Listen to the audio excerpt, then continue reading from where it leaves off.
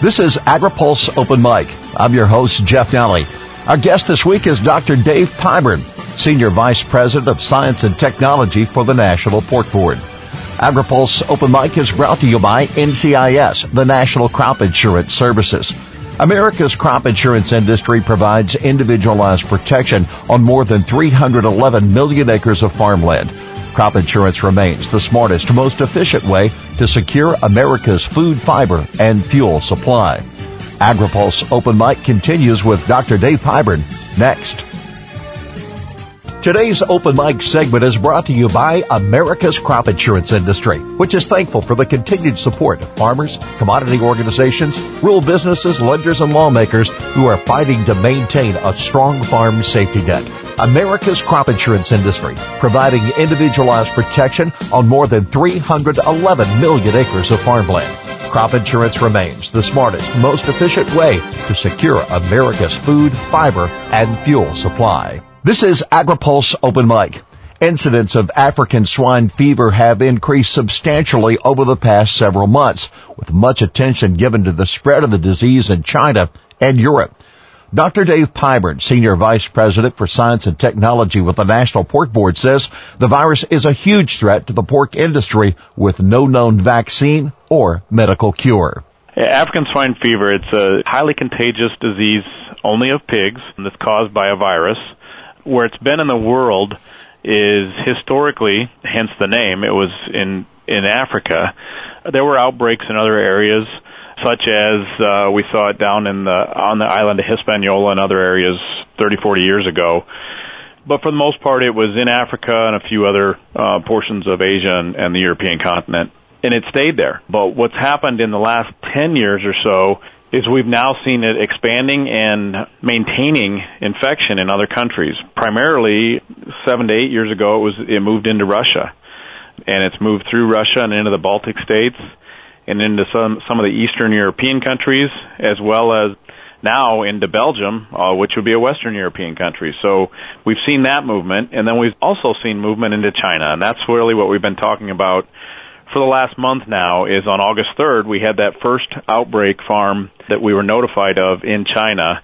And that's really been the discussion around our biosecurity here and the ability for that virus to get here because it is in China. How much of the world's swine population is susceptible to this particular virus right now? The entire population is. When you look at the African warthog, that actually is a swine species, and it's resistant to this virus.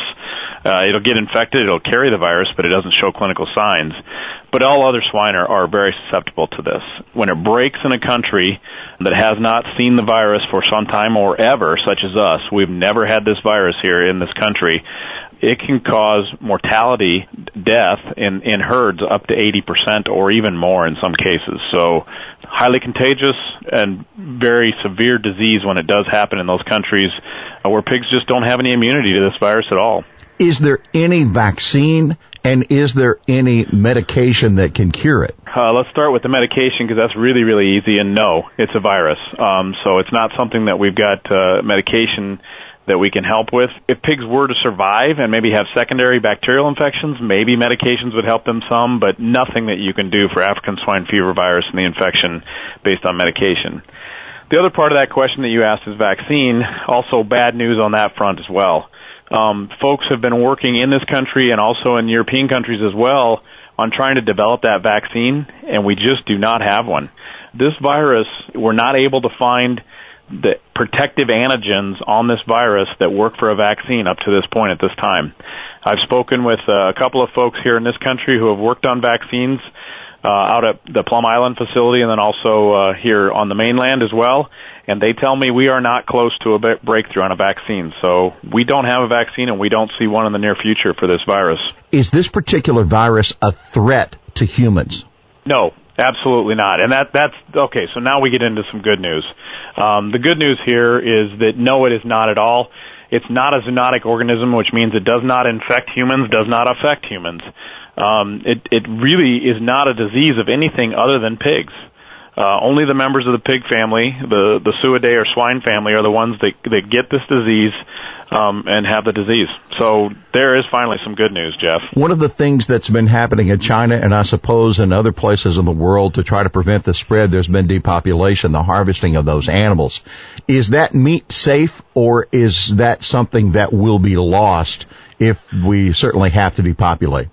Yeah, I've seen some of what they're doing depopulation-wise in China, and we would do the same here too. And that meat is not going into the food supply. It would be safe because people are not infected with this virus, but we've got regulations as well as they do in China too that sick animals do not end up in the food supply, even if it's not a zoonotic organism that they're carrying. So no, that meat would not end up in the food supply, but it would be safe. So even as this particular virus has grown and has spread around the world, there's not a particular threat right now for humans, other than what could be a mass depopulation of the swine herd that could certainly have an effect on pork producers and the price that consumers pay for pork.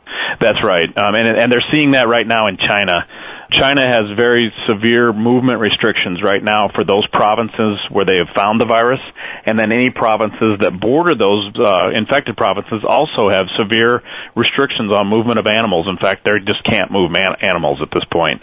And so we're seeing that, though, where in the north there, where they can't move animals, they can't get them to the slaughter plants in the south, we're seeing that the price of pork in China in those northern provinces has dropped greatly. Conversely, in the south where they've got slaughter plants, but they're not at full capacity and they can't get pork out to the urban areas in the south, we're seeing the price of pork and the price of pigs both go up in China. And the same thing would happen here, too. If it were a widespread infection in the United States throughout our industry, and we did have losses like we're talking about, 80% mortality in many of the herds, then there would be a shortage of pigs, which would lead to a shortage of pork. And when there's a shortage, that's when the price goes up. So, that would be the effect is on the food supply, not as far as an effect on infection in humans. Let's talk about China right now. Obviously, the largest pork herd in the world, over 55% of the world's pigs are in China. Where did it first show up in China, and how is it spreading? What's the nature of this virus? Is it a simple spread, or are there multiple angles? It first started in China in the northern part of the country, and then very quickly, and I'm talking within a day or two, skipped 1,000 kilometers or more actually to the south. That, I'm sure, was a movement from a northern farm down to a slaughter system in the south. In fact, they founded a couple of slaughter plants in the south. So it was animal movement that was moving that over great distances within China. So you can move this virus, or you can transmit this virus by movement of animals, movement of contaminated trucks or other equipment. You can move this virus by movement of meat. It will survive for months in meat and pork products. It will survive actually even more than a year possibly in meat that's bone-in meat. So it's a very hardy virus, so you can move it that way.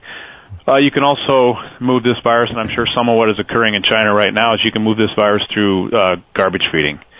So again, as we said, it would survive in meat. You end up feeding that meat back to pigs, and you infect that new set of pigs.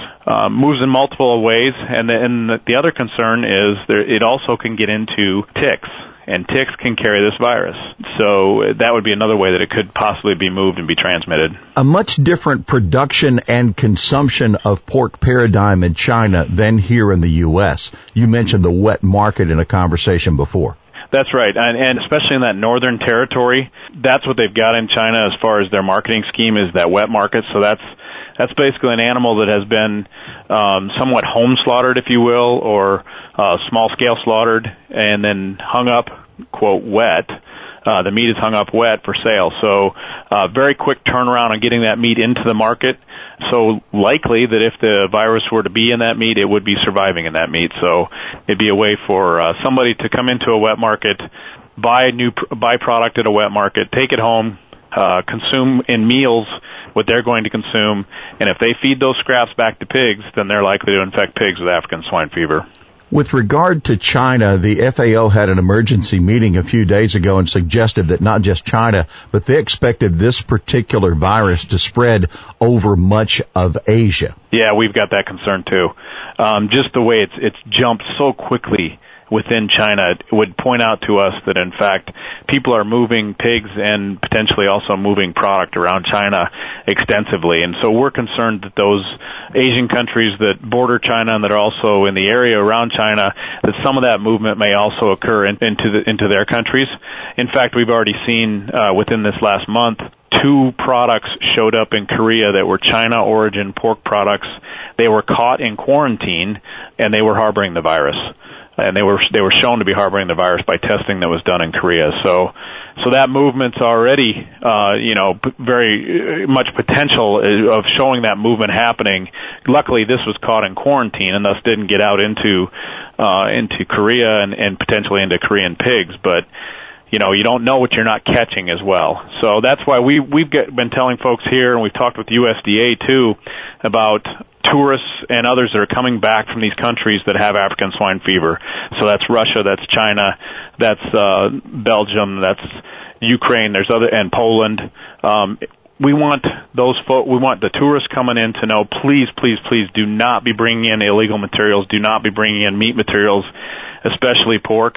And we've also asked that the government, we've talked with USDA, and we've asked them to look more closely at these flights and ships as well that are coming from those countries and make sure that, in fact, these illegal products are not being brought into our country. So what measures are you aware of that the U.S. has already taken? And from your perspective, what needs to be done now from the U.S. standpoint to provide ultimate security measures for our swine herd? A couple of measures that have been taken already, and one is what I just spoke to, the increased inspection for those flights and ships that are coming in from those countries positive for African swine fever. Another thing that USDA is doing is they're taking a look at the Swine Health Protection Act and the regulations that we have around waste feeding here in the United States. We still have some states where it's legal to feed waste, meat-containing waste to pigs. They're going to take a look at what needs to be done as far as improving inspections of those licensed facilities, because the only way to do it is to license it, and also do more searches and enforcement for unlicensed facilities where we might have illegal waste feeding to pigs going on. Those are a couple of things that right now that USDA is taking on. Some of the things that we're looking to in the future with them is they're going to go over and take a look at the casings industry within China, looking at U.S. origin casings, how they're processed in China, how they're shipped back, and in fact make sure that is being done in the manner which is prescribed for them to do it, which is safe for African swine fever. We just got to make sure they're doing it that way. The other thing that we've asked them to do is take a look at what can we do about feed components, feedstuffs that are coming in from China.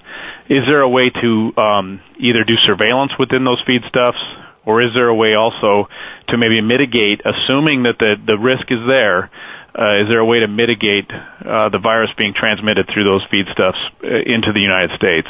That's something that we're continuing discussing with the government at this time.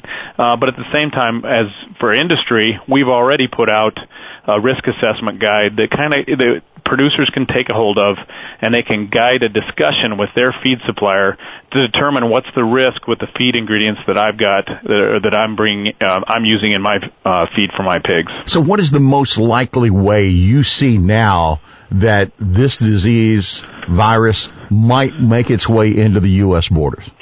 And you know what? I think if you asked 5 veterinarians on this, you might get 3 or 4 different answers for sure. From my perspective, though, I think the most likely way now is I'm very concerned after looking at Dr. Scott Dee's research up at Pipestone. I'm very concerned about feedstuffs.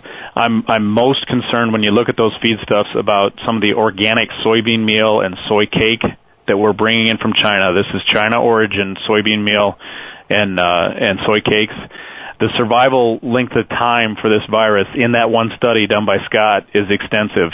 So I'm very concerned that we have the potential to maybe be bringing in contaminated product that way, and then we're going to end up feeding that to our pigs. So we take it right to the animals that could be infected with the virus. So that concerns me the most at this time. So of the work that's been done, what do you lean now on pork producers to follow through with their security measures, to ask the right questions of the right people to protect their herd? So they need to talk with their veterinarian. They also need to take a look at the Secure Pork Supply Program. And the Secure Pork Supply Program can be found at securepork.org. And it up there, it'll detail for them how to get ready to basically face a response for any foreign animal disease, including African swine fever. It will speak to getting a premises ID for each and every premises where you have pigs, and that's the number one thing to do right off the bat right now, is to make sure that your premises is ID'd and it's IDing back to where the pigs actually are. Other things that they do within Secure Pork Supply is it'll teach you somewhat how to recognize any of the foreign animal diseases on your farm, including African swine fever.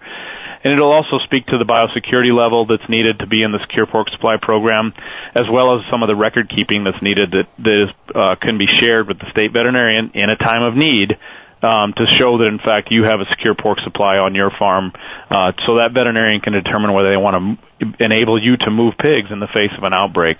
I think it's best that our producers get ready for that, because I'm not saying it's going to happen, but at some point we are going to get a foreign animal disease, whether it's African swine fever now or whether it's one of the other ones later.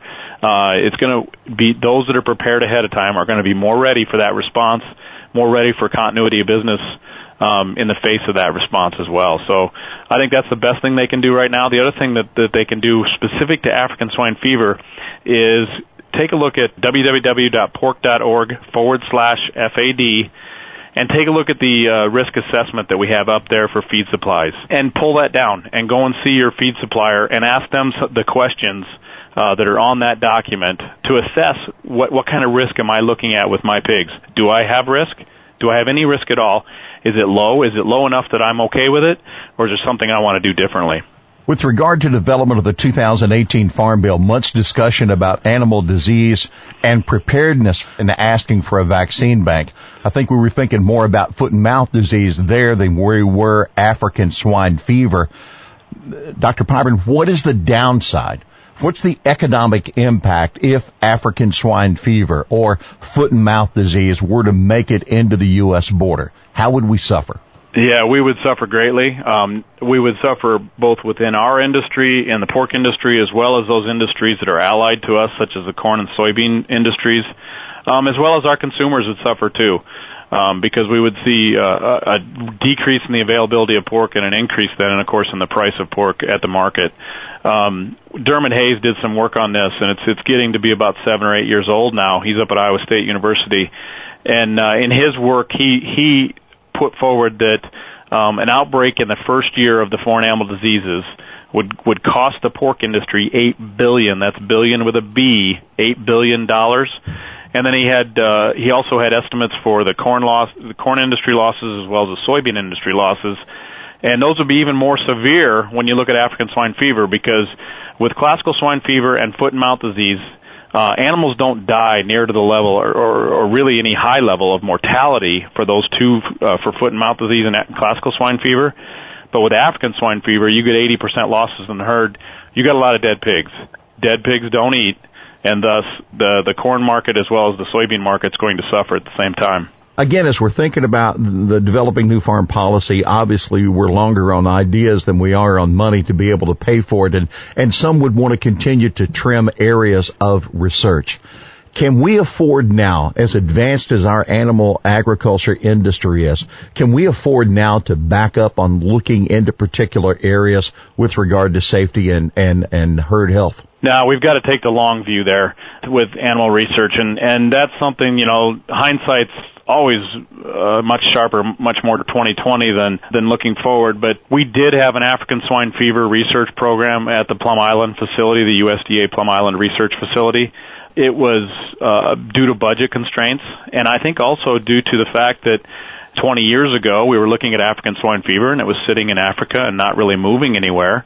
It was deemed that, in fact, that was one of the cuts they could make to save budget dollars. So for 20 years now or so, we have not had African swine fever research within our USDA facilities. I don't know, but 20 years worth of research might have brought us much more closer to, or we might have a vaccine for African swine fever if we continued that work. We might know a little bit more about how the virus is transmissible. We might know a little bit more about, say, and examples, we're asking now, what's the infectious dose of this virus? How infectious is it truly? So that we can get a handle on how much would need to be in feed to infect our pigs. We might have more information on that as well. So I think with all the animal research that we're doing, we've got to take the long view. The other thing that I want to make sure that we're careful of too, as we look at African swine fever and we look at its spread within China, all of us are excited about African swine fever at this point. We're concerned that, in fact, it might be the one that gets into our country first. But don't forget about foot and mouth disease. Don't forget about classical swine fever, because they're out there too. They're out there too in multiple countries that we do trade with. The response of our trade markets would be the same for any of those three viruses. So let's not get all hung up on African swine fever and forget about those others, especially as we look at a vaccine policy or a vaccine capabilities to battle classical swine fever and foot and mouth disease. We got to remember that they're also out there, and they could affect us just as well. Dr. Pyburn, we want to thank you for taking time from a busy schedule to spend with us here on Open Mic. This is Open Mic, and you have the last word today. Yeah, I would just say that I think the most important thing producers can do right now is to take a look at how do I protect my farm, because together, when we take all the herds together, and if we're all doing biosecurity, that's when we have national biosecurity. So take a look at the Secure Pork Supply Program at securepork.org. Get your farm ready to be within the Secure Pork Supply Program. Line up those records that you need. Improve your own on-farm biosecurity. Make sure you have a premises ID for all the farms where you have pigs. And each and every one of us then can do our little part to get our nation basically prepared to, one, prevent this virus from coming in, and two, be ready to respond if it does come in. Our thanks to Dr. Dave Pyburn with the National Pork Board, our guest this week on Open Mic. AgriPulse Open Mic is brought to you by NCIS, the National Crop Insurance Services. America's crop insurance industry is thankful for the continued support of farmers, commodity organizations, rural businesses, lenders, and lawmakers who are fighting to maintain a strong farm safety net. Crop insurance remains the smartest, most efficient way to secure America's food, fiber, and fuel supply. For AgriPulse, I'm Jeff Nally.